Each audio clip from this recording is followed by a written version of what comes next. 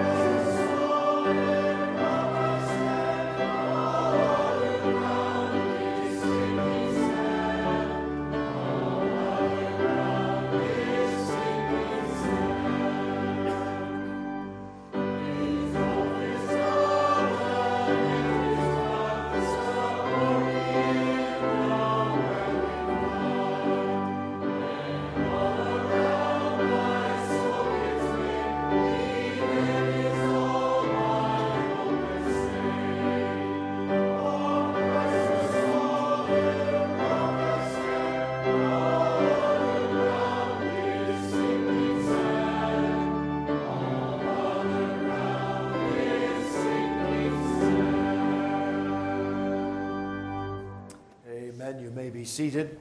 What joy there is to know that as a believer we have great foundation. We have great security, that we know that it is well with our soul and that we are standing upon ground that is solid, the rock of our eternal salvation. And so, believer, rest in Him today.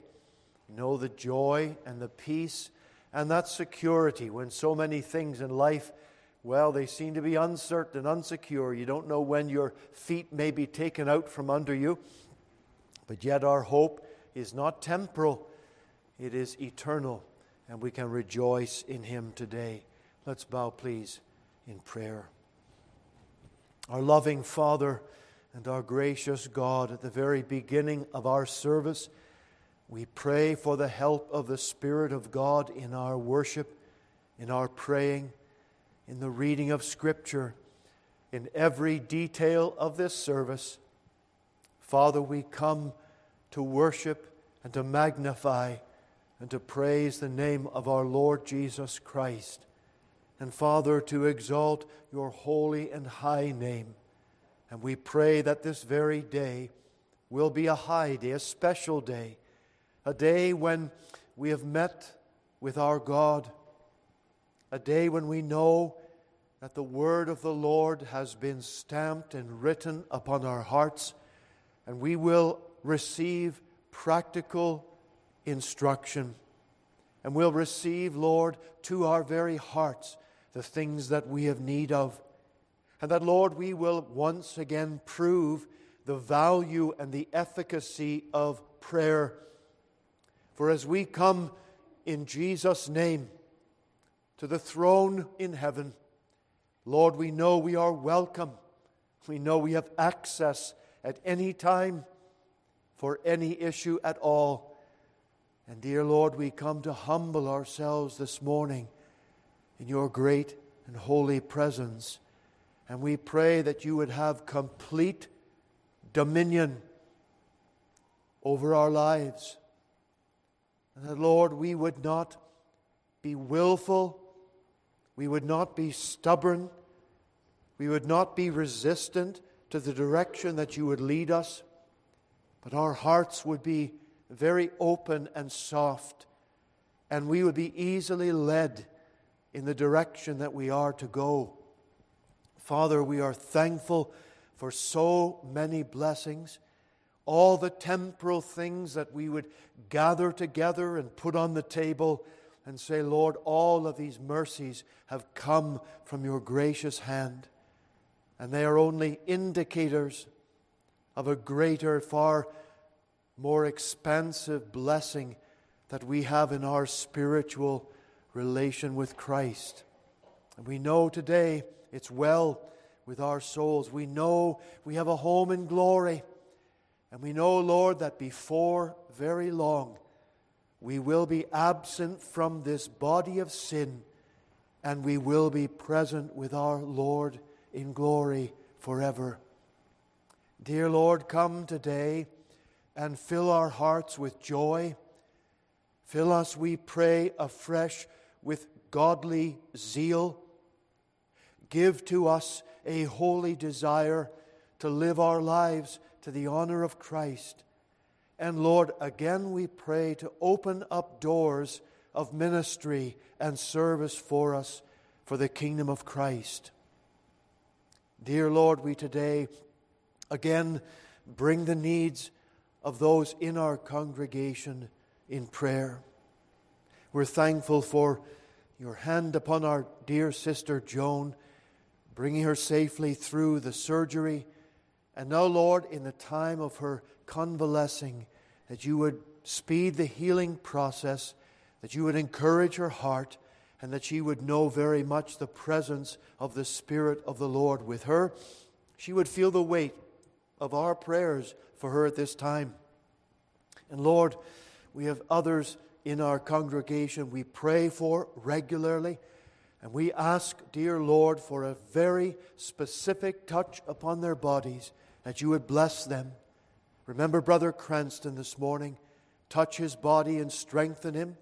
We pray also for Brother Bodner, that you would encourage his heart and lift him up and bless him abundantly, and his dear wife as well.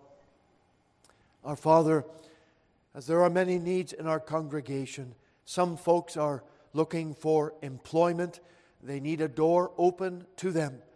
And I pray that you would open a great door, a very special door in the center of your will.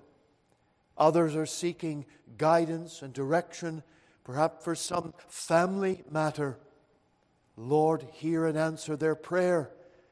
And what about the prayers, Lord, that are offered for unsaved loved ones?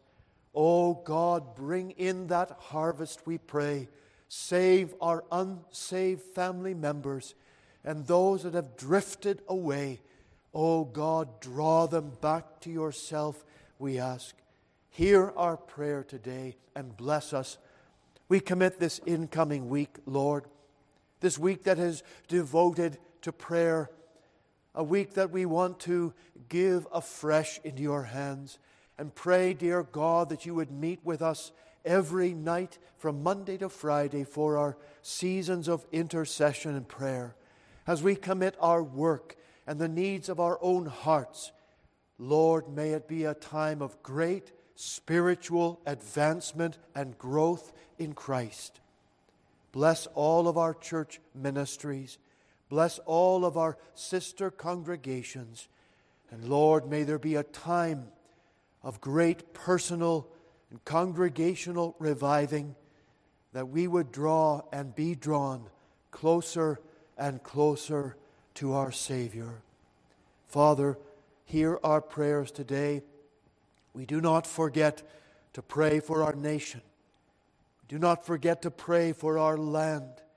We are in great need, O God, of spiritual awakening and a reviving of the Church of Christ in our nation. Lord, hear and answer our prayer. Confound those that are set against the gospel. Confound and overturn the forces of wickedness that are set against the advancing of the truth of Christ. And dear God, we pray that all of us will be strong in the Lord and in the power of your might. So, Father, hear and answer our prayers, for we ask in Jesus' holy name. Amen. Psalm 119F, please. The Psalms are at the back of our hymnal if you're using our book, and we will stand as we worship the Lord at this time.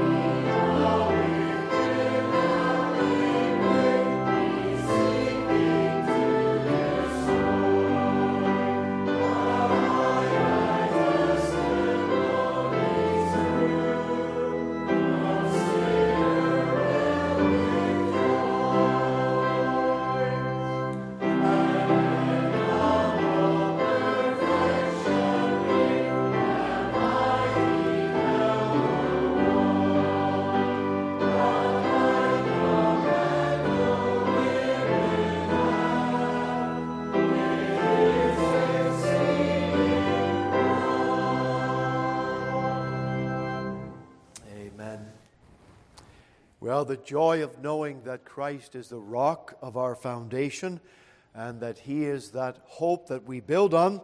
Now, the opening line here, the Word of God is forever settled in heaven, and that is indeed the foundation and the truth that we have. We're going to read this morning in our congregational reading from the book of Jude, that small epistle just before the book of Revelation.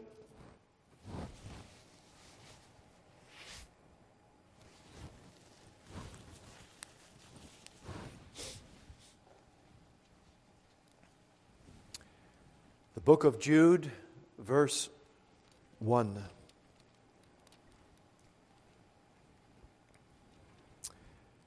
Jude, the servant of Jesus Christ and brother of James, to them that are sanctified by God the Father and preserved in Jesus Christ and called, mercy unto you and peace and love be multiplied. Beloved, when I gave all diligence to write unto you of the common salvation, it was needful for me to write unto you and exhort you that ye should earnestly contend for the faith which was once delivered unto the saints. For there are certain men crept in unawares, who were before of old ordained to this condemnation, ungodly men, turning the grace of God into lasciviousness, and denying the only Lord God and our Lord Jesus Christ. I will therefore put you in remembrance, though ye once knew this, how that the Lord, having saved the people out of the land of Egypt, afterward destroyed them that believe not. And the angels which kept not their first estate, but left their own habitation, He hath reserved in everlasting chains under darkness unto the judgment of the great day. even as Sodom and Gomorrah and the cities about them in like manner, giving themselves over to fornication and going after strange flesh, are set forth as an example, suffering the vengeance of eternal fire. Likewise also, these filthy dreamers defile the flesh, despise dominion, and speak evil of dignities. Yet Michael the archangel, when contending with the devil, he disputed about the body of Moses, durst not bring against him a railing accusation, but said, The Lord rebuke thee. But these speak evil of those things which they know not. But what they know naturally as brute beasts, in those things they corrupt themselves. Woe unto them, for they have gone in the way of Cain, and ran greedily after the error of Balaam for reward, and perished in the gainsaying of Korah. These are spots in your feasts of charity, when they feast with you, feeding themselves without fear. Clouds they are without water, carried about of winds, trees whose fruit withereth, without fruit, twice dead, plucked up by the roots, raging waves of the sea, foaming out their own shame, wandering stars, to whom is reserved the blackness of darkness forever. And Enoch also, the seventh from Adam, prophesied of these, saying, Behold, the Lord cometh with 10,000 of his saints, to execute judgment upon all, and to convince all that are ungodly among them of all their ungodly deeds, which they have ungodly committed, and of all their hard speeches, which ungodly sinners have spoken against him. These are murmurers, complainers, walking after their own lusts. Their mouth speaketh great swelling words, having men's persons in admiration because of advantage. But, beloved, remember ye the words which were spoken before of the apostles of our Lord Jesus Christ, how that they told you there should be mockers in the last time, who should walk after their own ungodly lusts. These be they who separate themselves, sensual, having not the Spirit. But ye, beloved, building up yourselves on your most holy faith, praying in the Holy Ghost, keep yourselves in the love of God, looking for the mercy of our Lord Jesus Christ unto eternal life. And of some have compassion, making a difference, and others save with fear, pulling them out of the fire, hating even the garments spotted by the flesh. Now unto him that is able to keep you from falling, and to present you faultless before the presence of his glory with exceeding joy, to the only wise God, our Savior, be glory and majesty, dominion and power, both now and forever. Amen. The Lord will bless his word, as he always promises to do, to every heart today as we have read. You are very welcome in the Lord's presence this morning in his house. We're thankful for your presence in person, and those folks who are visiting, or maybe you've returned again, you're very welcome, and all who are visiting online today as well. We're happy that you are here with us. I want to thank you very much for your prayers for the weekend travel last weekend, as we had the great joy of being able to participate in the ordination service in Orlando. I brought a report Wednesday evening at our prayer meeting, but it was a joy to be there, and I would encourage you to pray for Brother Logan Elder, as he now has the harness of responsibility on him as he takes up the ministry and work in Orlando. I'm not sure who was preaching last Lord's Day there because he had maybe some visitors, but no, he'll be starting and taking up that work as of today officially. And so we want you to encourage you to pray for him. And then had the joy also of being in the Dominican Republic, in Santo Domingo, in the city there for the ordination and installation of Brother Ramon Sosa. And that was a joyful Lord's Day, and it was a very special opportunity to see the congregation there, to be with the people, and to encourage them, let them know they're part of a larger body of folks who are praying for them and wanting to support them and help them. And so thank you very much for your prayers, and let's continue on to remember them before the Lord. We want to remember our sister Joan McKercher today in our prayers.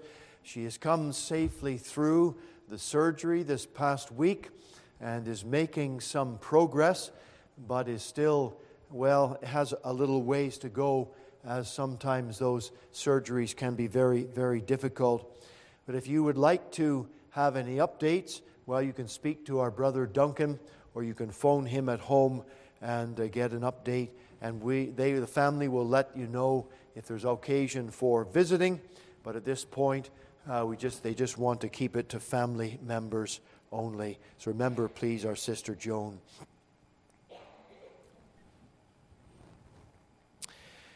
I want to share with you the encouraging news regarding the Christmas card fund that we had set up for the work in Cordoba in Mexico City. And we have the final figures in, as some have come in yet in the month of January. But we want to dedicate the Christmas card fund. It came to $7,280, which is a tremendous encouragement, because the offering and the appeal that we have for our Christmas card fund is really just an extra offering, something above and beyond your normal contribution. And it was a great encouragement. So we'll be letting the mission board know, and Brother Lalo Pena, who is the pastor in Cordoba in Mexico, and I'm sure they will be very, very encouraged by your generosity. And then when we had the deputation services for Mexico City, specifically that work, and Brother Jason Boyle toured across Canada, he and his wife and their 2 children. The amount that has been brought in from that deputation meetings is just $60,000, and it is a tremendous encouragement. And I really want to encourage the folks here in our congregation, because $29,000 was raised just from this church alone, and that is a great blessing.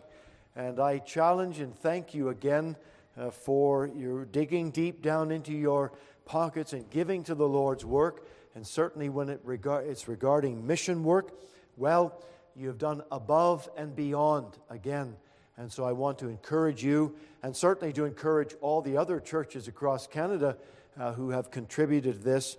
And those funds will be directed toward the Building Fund program that they have in Mexico City. So what a great encouragement that was.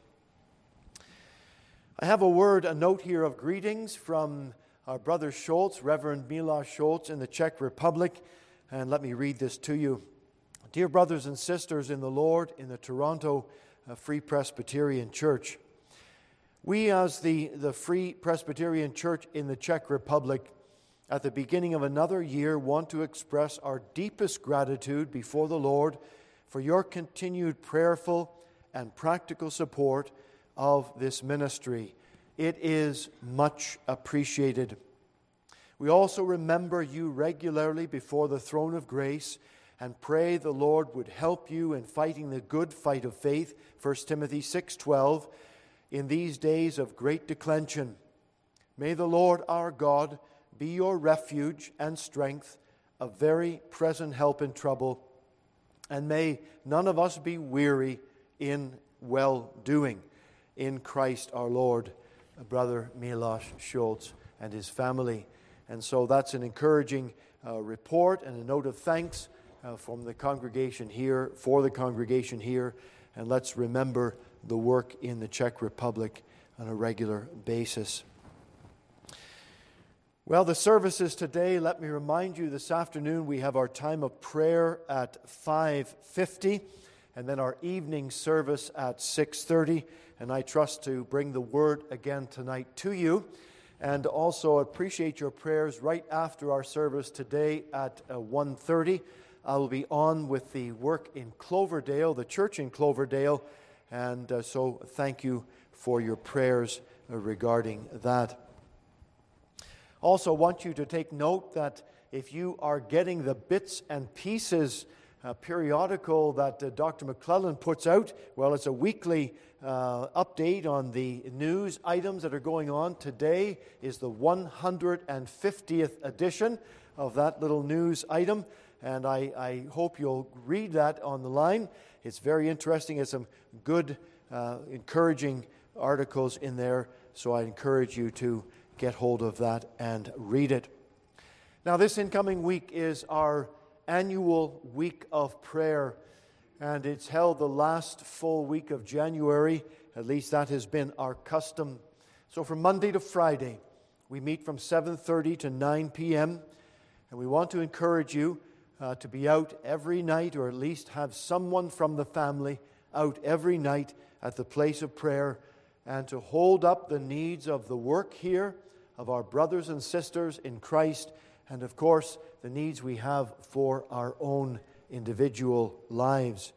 On Monday evening, we want to focus on personal reviving and just being in the right place that we need to be with the Lord in order to go on with Him.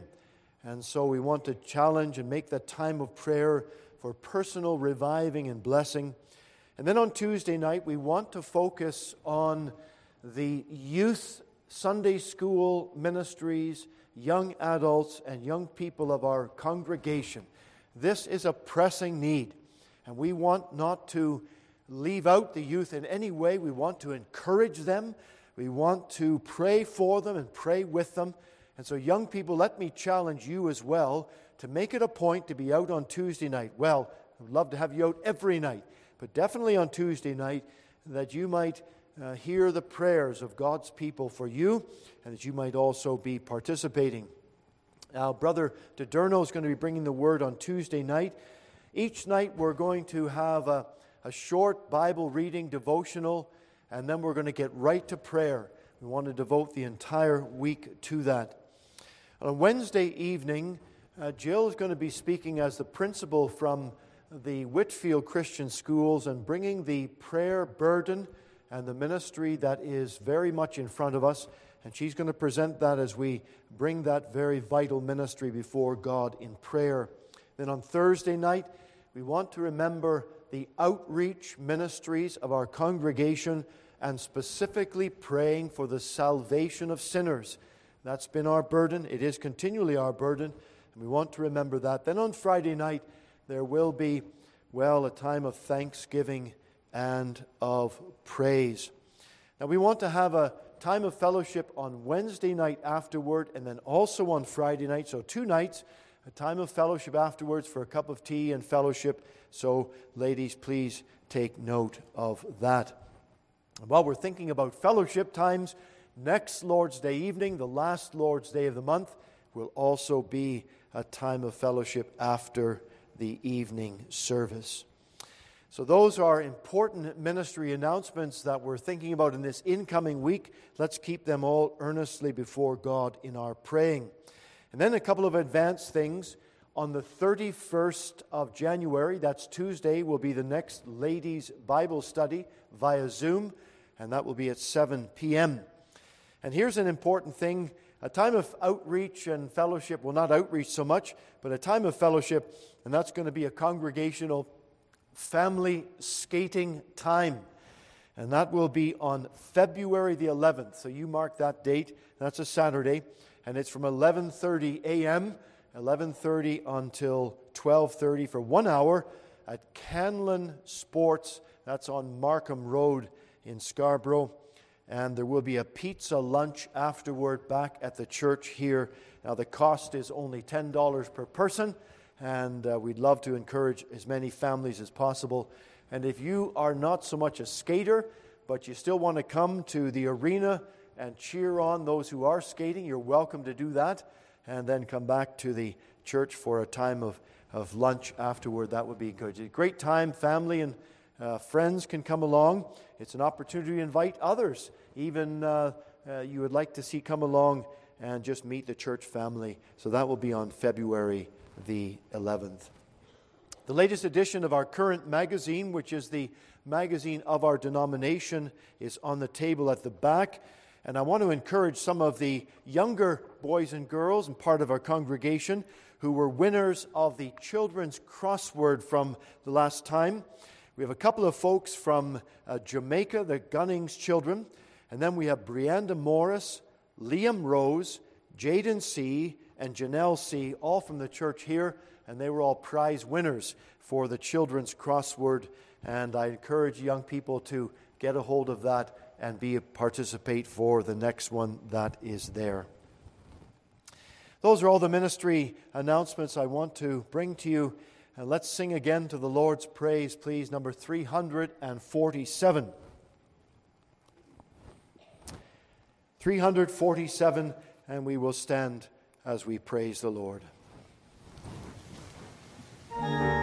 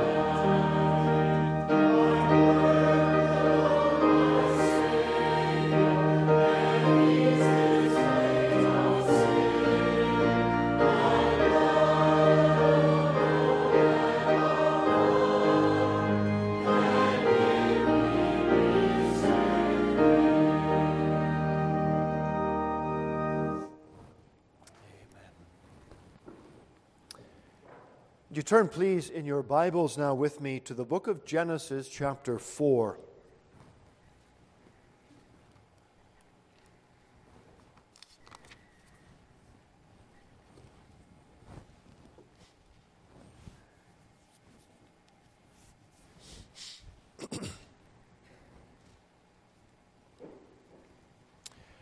Genesis chapter 4, the first 16 verses.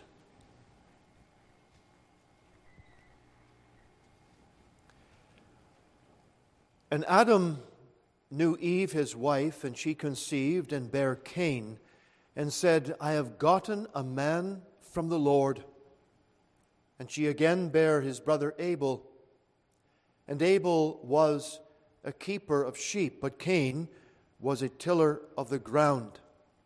And in process of time, it came to pass that Cain brought of the fruit of the ground an offering unto the Lord.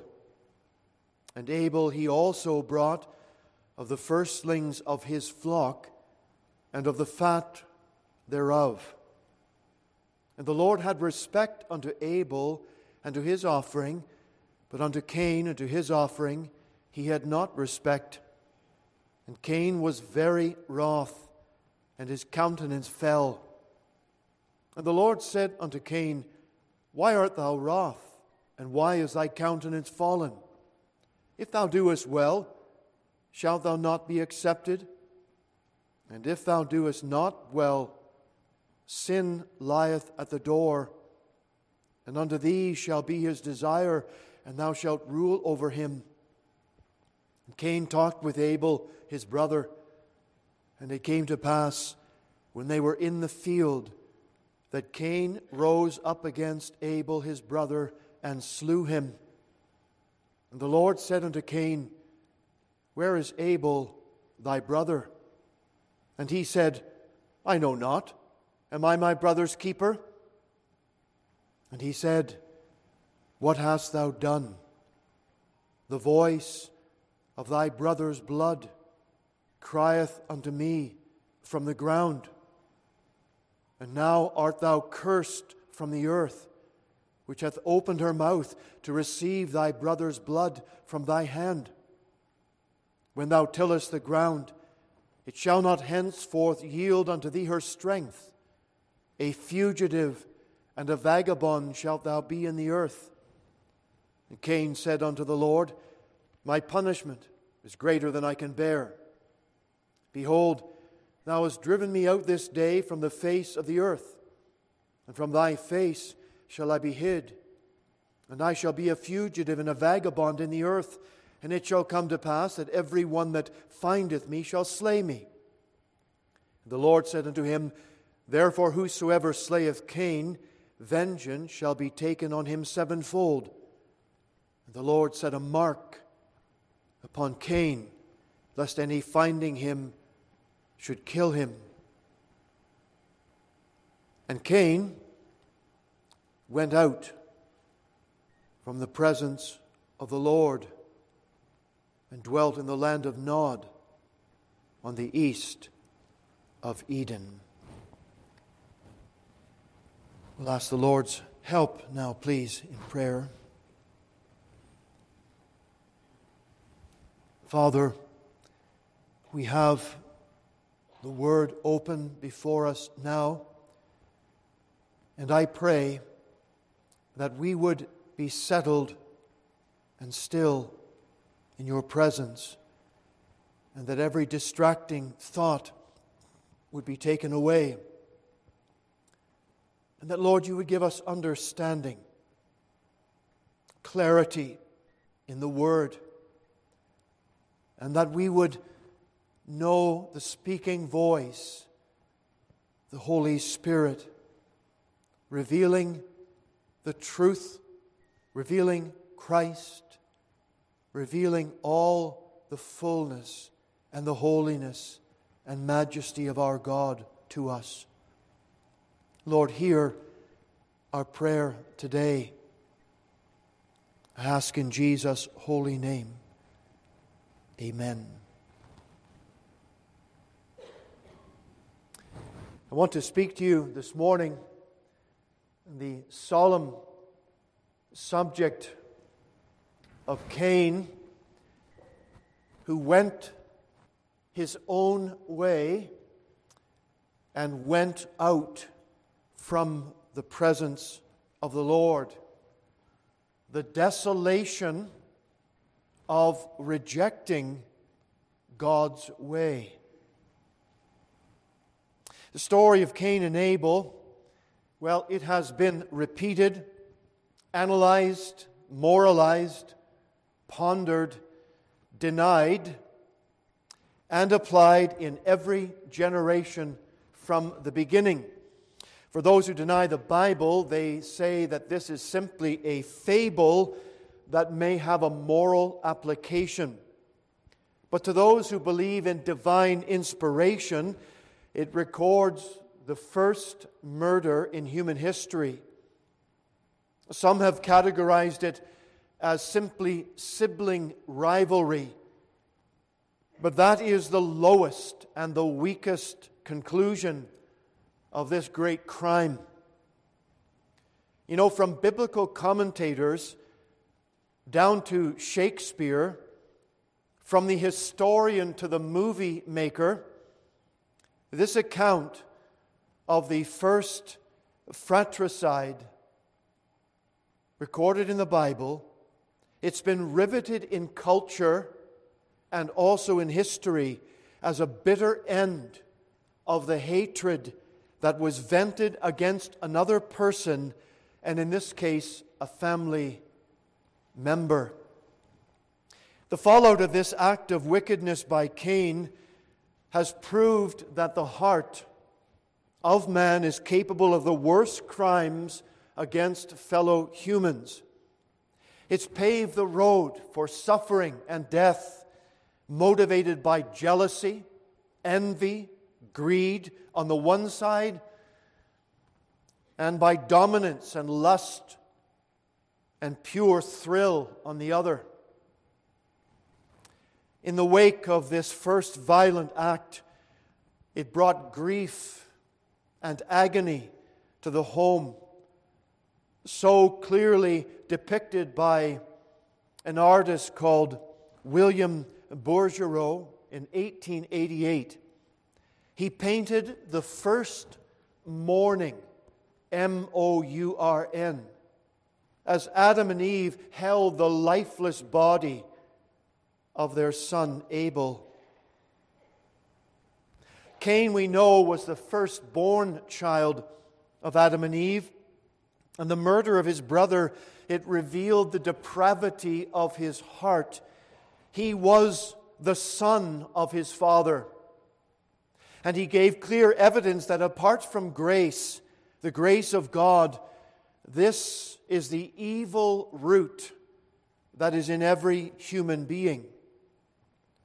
Now, the reason Cain hated his brother, his offering to God was rejected. He brought of the fruit of the ground, an offering to God, and the question comes, why did God reject Cain's offering and accept Abel's? Abel brought of the lamb of the flock, and did you notice that part? It says, and of the fat thereof.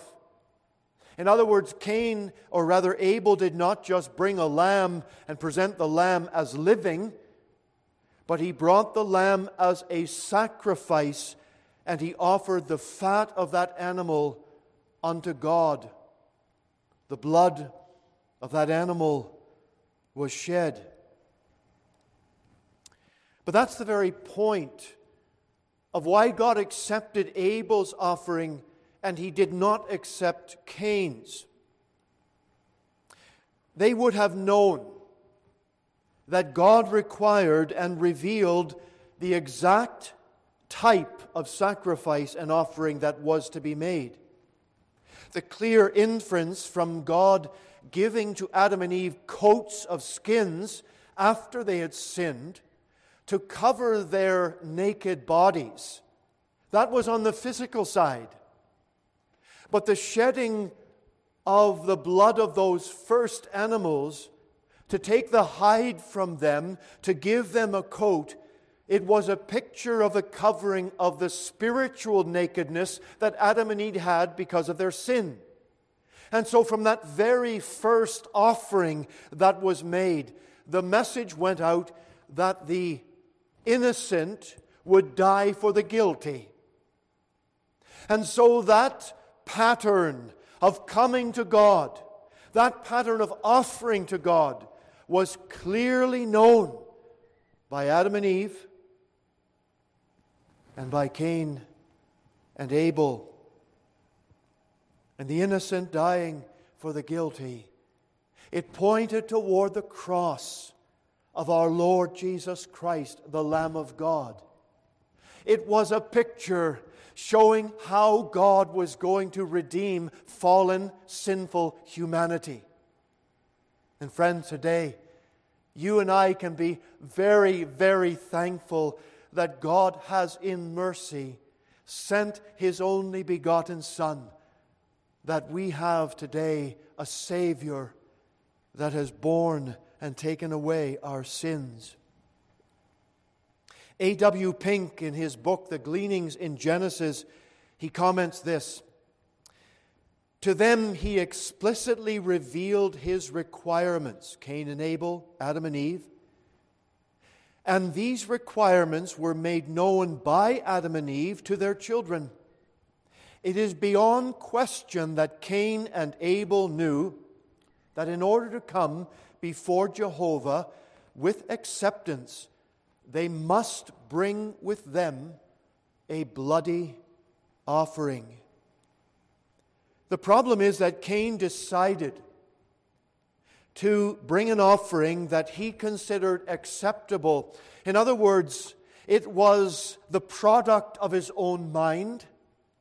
It was the determination of his own heart. It was the work of his own hands. And he reasoned that to be equally as good as that which Abel had brought of the lamb, or he was commanded to bring. But he put something in place of what God had required and appointed. Now, we don't know anything about the sincerity of Cain's heart. We really don't know anything about the quality of his offering, apart from what it says in Hebrews chapter 11 and verse 4, that Abel's offering was more excellent than Cain. And that is a little indication that Cain did not just throw together anything. He presented the very best that he could produce from his hands as he brought that offering unto God. But what happened was, it revealed in the rejection of that, it revealed his pride and his self-righteousness. It was the reaction that he had when it was told it was unacceptable. Instead of Cain humbling himself before God and saying, "Oh, Lord, I have made a mistake. Please forgive me of my mistake and let me correct that and go back and do the right offering." But his heart was filled instead with hatred.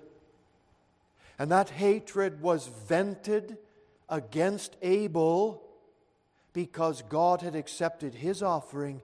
But ultimately, Cain's hatred was vented and directed against the God of heaven himself. Cain and Abel represent the only two classes of people in the world today: the lost and the saved.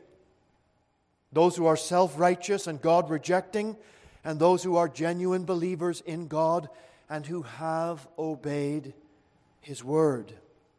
The one relies on their own good works or religious thinking. They rely on their moral standing. And the other relies fully upon the Lord by faith in His Word. And so Hebrews tells us, by faith Abel offered unto God a more excellent sacrifice. It was the motivation that drove Abel to bring the lamb of his flock and the fat thereof. He was not governing himself simply by pure duty. He was not doing something merely because he thought this was a way of escape.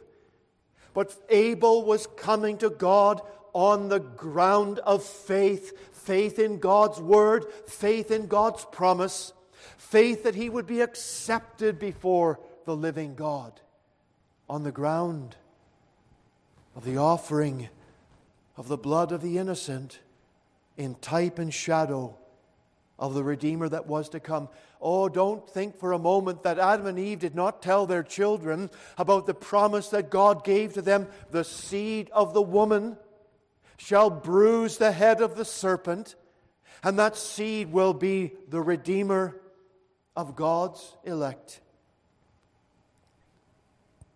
Cain's offering showed that he denied his fallen nature, and that he really did not need to have a substitute for his sin, and that he could approach God on his terms, on his ground. He was not going to come to God on the ground that was prescribed by the Lord, but he was saying in his own pride, I can do this my way. And if God's going to accept me, He'll have to accept me on my terms. Cain found out that that was not going to work. He boasted himself on his own way. Very similar, you know the account of the Pharisee and the publican. And the Lord tells that account of the Pharisee standing and justifying himself before the Lord. I've done this, I've done this, I've done this. And I'm certainly glad I'm not like this guy, because he presented his own righteousness. And if anyone is good to get to heaven, I certainly am that man.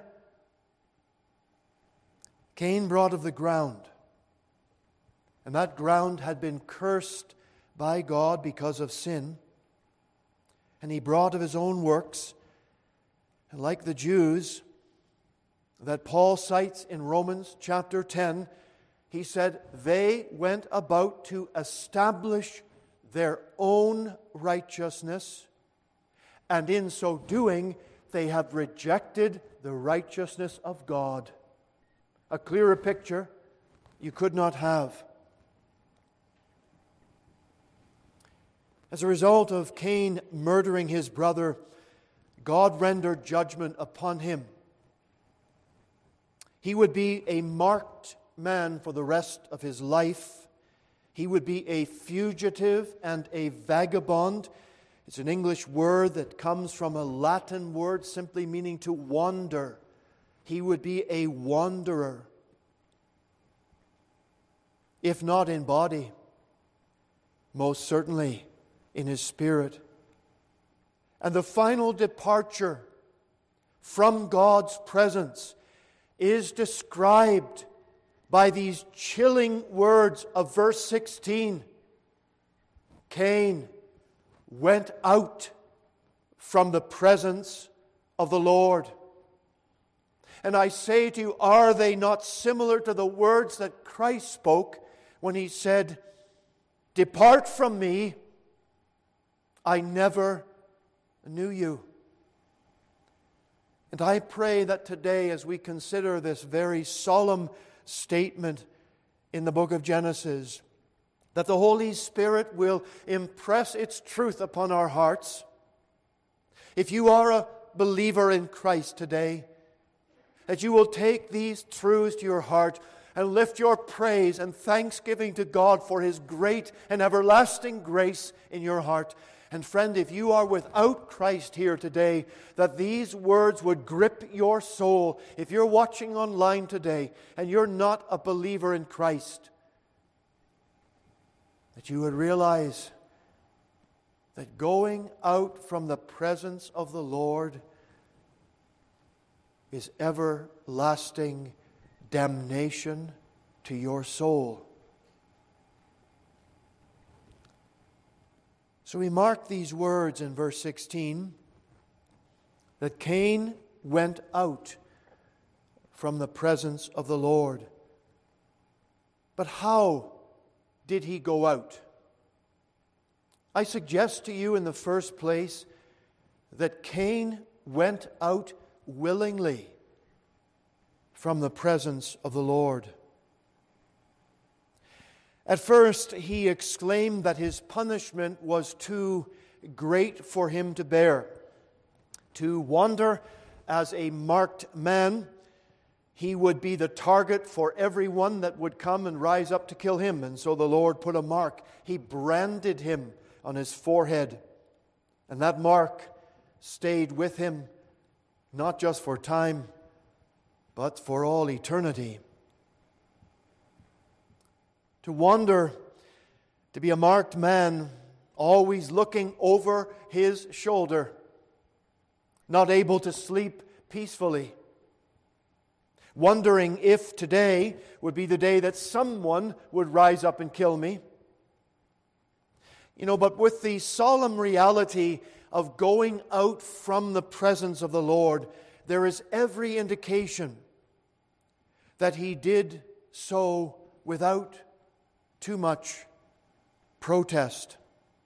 Indeed, after the shock of hearing that his sentence was given, he appears to have quickly taken his leave and departed. The very next verse indicates that to us. And he went out from the presence of the Lord to dwell in the land of Nod on the east of Eden. In many respects, he could not get away quick enough from the place where Adam and Eve and those who had clung to God by faith were living. They had made an establishment. They had made a settlement on the east of Eden, outside the gate, and that's where they lived. You remember that God drove them from the garden because of their sin. He set up the two cherubim to guard the entrance to the tree of life. And there they began to have their settlement. But Cain was leaving that place and going from the east of Eden, leaving behind him all the memories of home, leaving behind him all the instruction of Adam and Eve that they had given to him about how you can get right with God, how you can approach God. But Cain was done with that. He had dusted his hands off. He was finished. He had murdered his brother. The blood of Abel was on his hands. He was guilty before God. And he left and went away from the Lord willingly. Cain is evidence of fallen human nature. He is the striking evidence of a man born in sin and shaped in iniquity. He is the fruit of a corrupt and poisoned tree.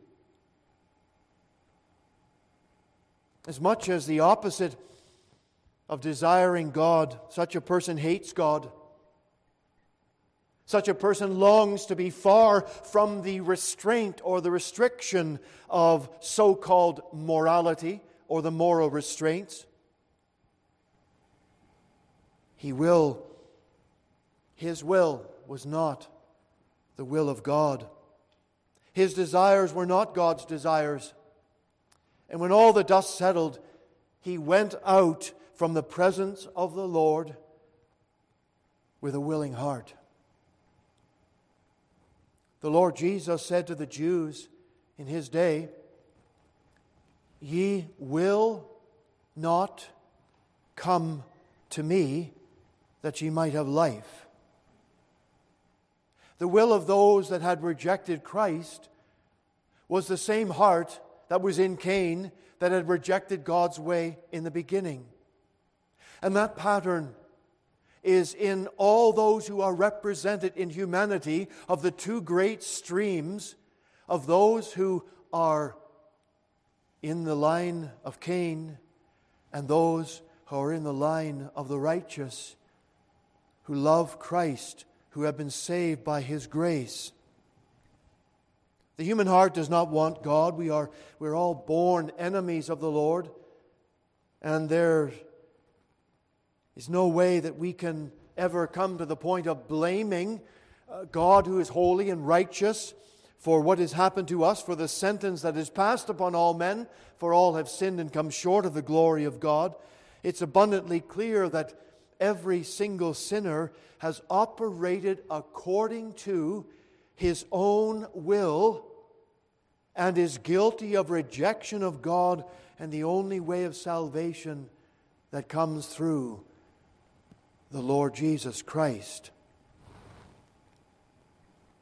My friends, I say to you today in this solemn word, if you are outside of Christ this morning, what excuses will you attempt to make before a holy God when you stand in His presence? Will you say that your sin was forced upon you? Will you say that you did not know enough to believe in Jesus? Will you say that if you only had a chance, you would have accepted Him?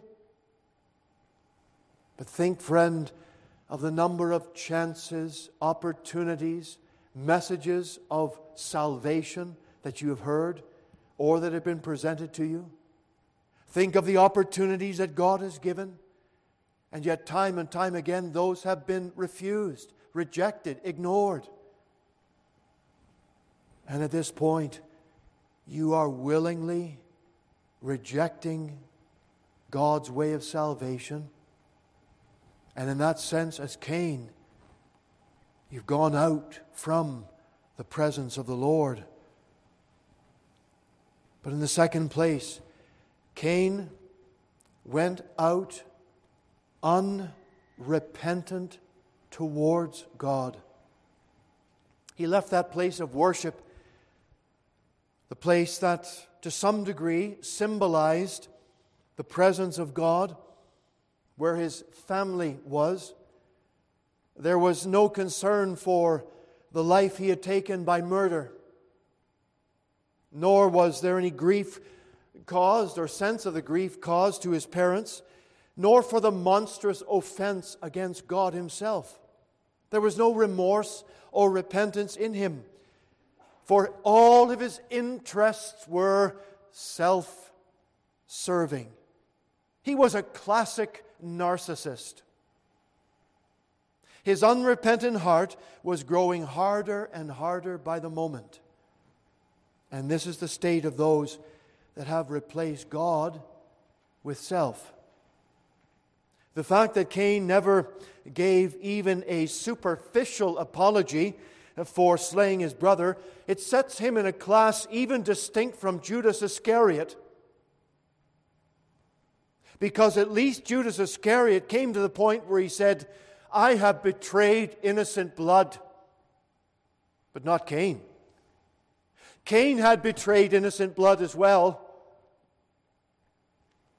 But he had no thought of remorse, no thought of repentance, no thought of seeking God for his crime. He was an unrepentant man. And as with most who are found guilty of some heinous crime, they appease themselves with justifying arguments. In other words, I had no choice. What else could I do?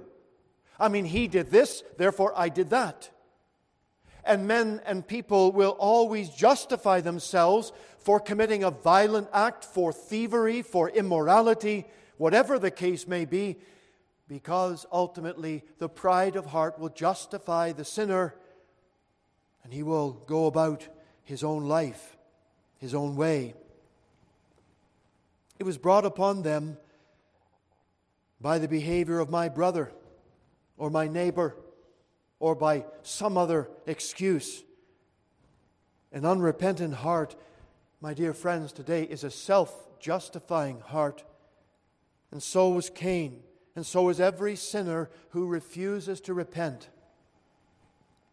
Like all who follow in that line, they do not see either the nature of their sin, nor the amount of it, nor that they have any sin really at all. I shared in our prayer meeting a couple weeks ago about a man I spoke to not long before. He was a man who was doing a job for me, and after the job was finished, I paid the man.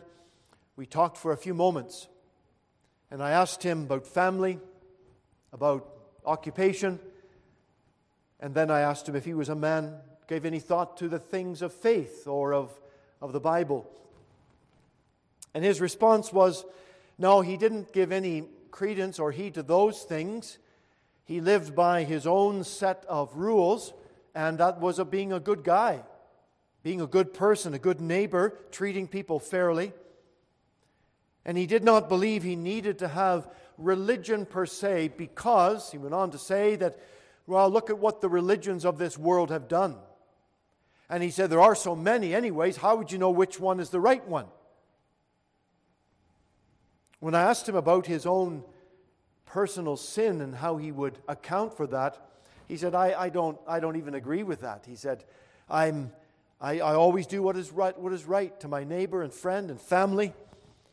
And he was a nice guy, there's no doubt about it. And he treated me fairly in the transaction that we had. He believed he was all right.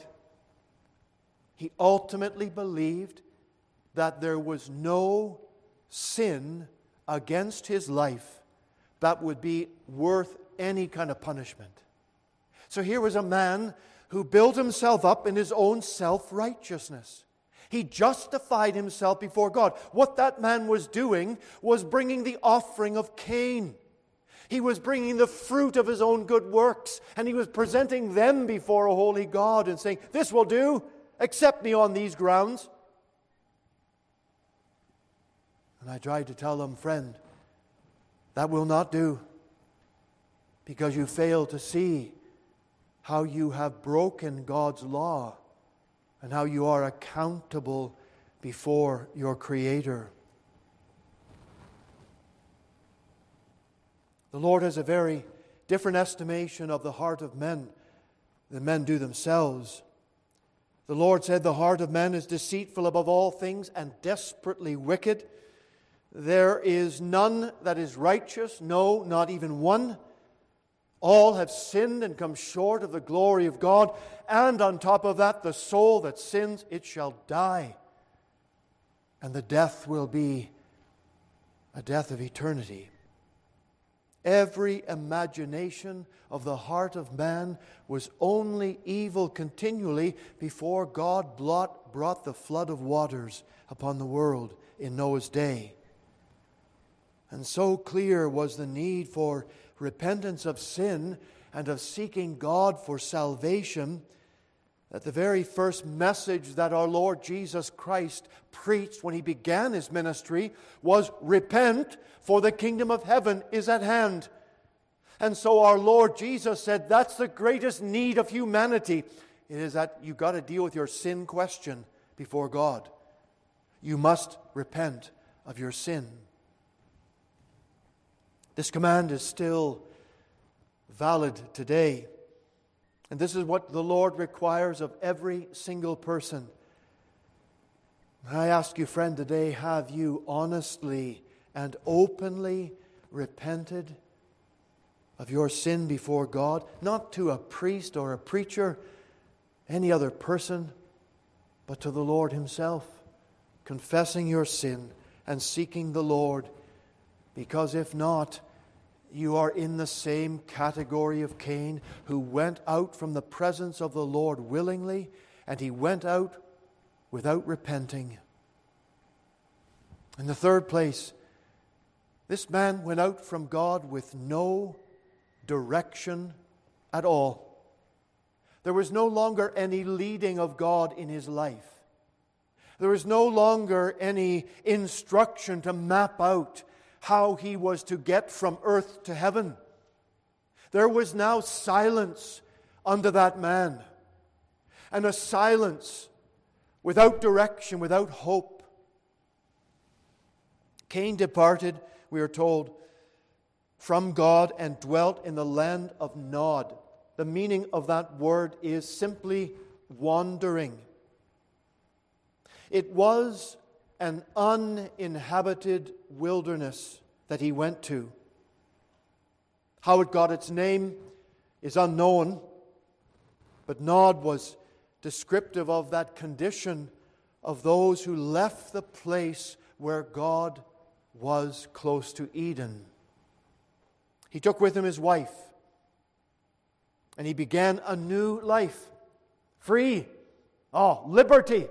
Free from God, free from all the restraints, free from all that religious stuff. He was now free to live his life as he chose. And he had a son, called his name Enoch. And Enoch, it means dedicated. And he built a city. And he called the city after his son's name, Enoch. In other words, he dedicated the city to Enoch because Enoch he had dedicated to his life and name and family. And it appears in every front that now that Cain had gone out, he was beginning to develop himself, a life for himself, a generation that would bear his name, those that would be built up in making a great society. And so he formed and made a city. And those that of his family gathering around him, they developed very quickly. And a city was formed. And this tells us that Cain went out with a life and was industrious. He was prosperous in many ways. And he had an interest of making a name for himself. And the city was a city that was named, and God was not in it. It's interesting, this is the very first city recorded in the Bible. And it was a city that God was not involved with in the designing of it, in the government of it, or in the policy making of that city. And we are well aware of where all that can lead to as we look around us in our own civilization. Cain was a leader in organizing society, but it was a society without God at all. Not at the center, not in the periphery. Industrious, yes, very much so. Innovative, yes. Long-range infrastructure planning, yes. All those things were true. But it was all apart from God, and the Lord was not there. And it only points out that a man left to his own devices will always seek to build an earthly city, a temporal city, with all the attraction and all the intention and all the infrastructure built on one purpose: to make a name for himself on this earth. And would wealth come to them?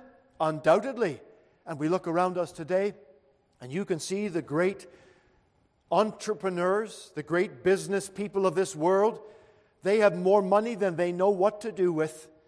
They are rich beyond measure. And their building of earthly empires, that is all they have. Because that is their full and total intention. They're in the line of Cain, and they're in the way that they are going. They are seeking an earthly home. But my friends, they are not seeking anything to do with eternity.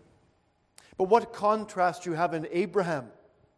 Because we are told that Abraham, a man of faith, he sought for a city that had foundations, whose builder and maker was God. He sought not for earth, but he sought for heaven and eternity. He sought not for time, but he sought unto the living God. He had something of greater value to invest in, because everything on this world and earth will be burned up and consumed. The line of Cain, the unrighteous, and the Christ-rejecting, they have no real thought of heaven. They blindly lay up treasures in earth where depreciation and corruption and finally destruction will take its course. Those who wander from God are left to their own way. They must plot their own course. They must go by their own light. But it's not toward heaven, not the hope of reaching an eternal destination. They have their reward now. They have the reward now. Some have their wealth and their real estate. Some have it all mapped out for their retirement. Some only have the clothes on their back and hardly knowing where their next meal will come from. What they have in common is the pride of their heart and the rejection of the living and true God. They are wandering from the Lord with no direction from Him at all. Is it not time, my dear friend, to come home unto God? Is it not time to seek the Lord with all your heart? If you're an unbeliever today, if you're watching online and you're outside of Christ, ask yourself that question. Is it not time to seek unto the Lord while you have your life? And cry out from your soul, Lord, save me, I perish. One final thought here today, in this very solemn word. Cain went out from the presence of the Lord eternally without God. An earthly wandering without God is bad enough. But what can be said to leave this life and go out into forever with no hope and no assurance, and no peace, no forgiveness of sin? There's a writer for the New York Times. His name is George Yancey. He interviewed a prominent atheist called Todd May, going back October the 20th, 2020. The subject matter was, how should an atheist think about death? Todd May is himself a professed atheist, though more moderate, I suppose, in the vitriol that sometimes comes out of those who are professed atheists. But he said this: I believe with some of the existentialists that we're not here for any particular cosmic reason or purpose. We just show up, live our lives, and then die. But he went on to say, it is important to note that because we can die at any time, that the threat is a constant one. We live under the shadow of death, he wrote. He said, we live under the shadow of death. Todd May went on to describe eternity, immortality. He said, if it does exist, he went on to describe it this way.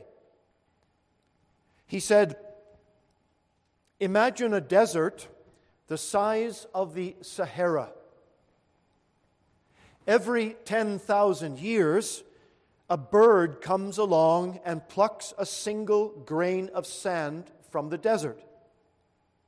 By the time the Sahara has been cleared, not a single flicker of immortality would have passed. Now, friend, if a Christian had described eternity that way, and in other words, to flee from hell because of that, you would say, well, okay, I get it. But here is a professed atheist who does not believe there is any purpose to this life really. He believes we are born, we live our life, and we die, and that's it. There is no supernatural entity in any dimension. And yet this man describes eternity in the way he did of a bird every 10,000 years taking a grain of sand from the Sahara until all the Sahara is cleared from its sand and the light of eternity has not even flickered once. Yes, friend. Eternity. He said he was pretty sure that there was no afterlife.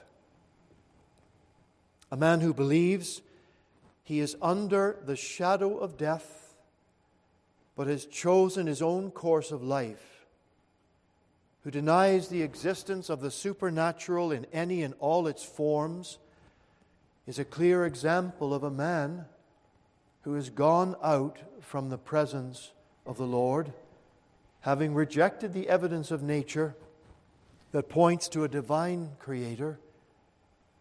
At least, we could say of Cain, he believed in God. Cain was not an atheist. Cain knew there was a God, all right, for he talked with him. But he still went his own way, and he still departed and wandered from God, and he went out willfully, and he went out eternally. In the case of this man, Mr. Todd May, there is still hope for that man because he is still alive. Is it good for Christians to pray for those who have professed themselves to be atheists? Absolutely, it's good to pray that way. To pray that God's Spirit would arrest the hearts of men while there is still life and hope and time. We don't know what God's dealing will be in the life of any of these people. But the Lord knows those that have crossed that line, those that God has given over to a reprobate mind, and those that have gone in the way of Cain. That's what we read in the book of Jude. Those that have traveled, progressed, determined to go in the way of Cain. And what was the way of Cain? The way of Cain was outside and away from God. So what about you, friend? Where will you spend eternity? Eternity that can never be spent. Where will you be in eternity? Do not follow the way of Cain. For Jude tells us that Cain is in hell today. And so what is the answer? What's the solution? What is the hope? Well, the hope is that you can repent of your sin. You can call upon the Lord Jesus right now. You can know that He is the only hope for your eternal soul. For what shall it profit a man if he gains the whole world and loses his own soul? That rhetorical question has the answer. There is nothing he can give. And so therefore, the call is to flee unto Christ. The Lord Jesus is the only answer for your soul. His death upon Calvary's cross is the only remedy and the only way we can be rescued. And friend, I say to you today, now is the accepted time. Behold, now is the day of salvation. May God's Spirit work deeply in your heart and draw you to Him today. In Jesus' name we pray. Let's bow before the Lord. Father, take this word today from the Scripture and write it upon every heart. I pray, Lord, that we would know the solemnity, the certainty, the urgency to be about the Master's business. The hour is late, and souls are perishing. And I pray, Lord, that we would take every opportunity given to us by your divine providence and purpose. And that, Lord, you would take away from us the fear of man that brings a snare. But rather, we would go boldly in the confidence of our Savior, witnessing and sharing in the joy and peace of what we have in Jesus. Lord, work today in salvation, we ask. In Jesus' holy name, amen.